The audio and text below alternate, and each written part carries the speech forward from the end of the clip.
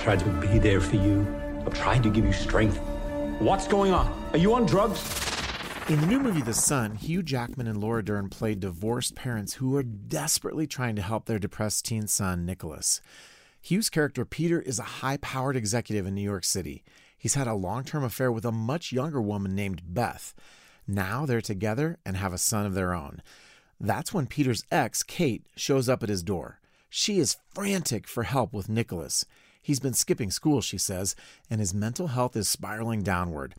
Kate hopes Peter can help Nicholas in ways she hasn't been able to, and so the boy moves in with his dad.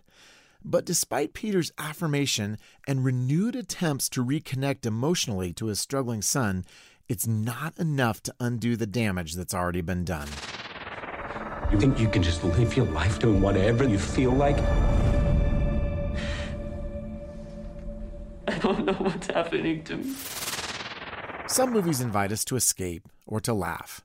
The Son isn't one of them. Instead, this PG-13 drama tells a story as close as the headlines on our news feed. It's about stressed, struggling, divorced, and deeply flawed parents. And we see how those flaws impact a teen boy who's lost in the fog of depression and hopelessness. The Son might help some parents see their own flaws more clearly, while there's still time for a course correction. Still, this is a gritty, emotionally exhausting story, one that deals with infidelity, a broken family, self-harm, and suicide.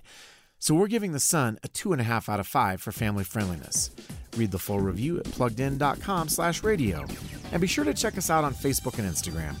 I'm Adam Holtz for Focus on the Family's Plugged In Movie Review.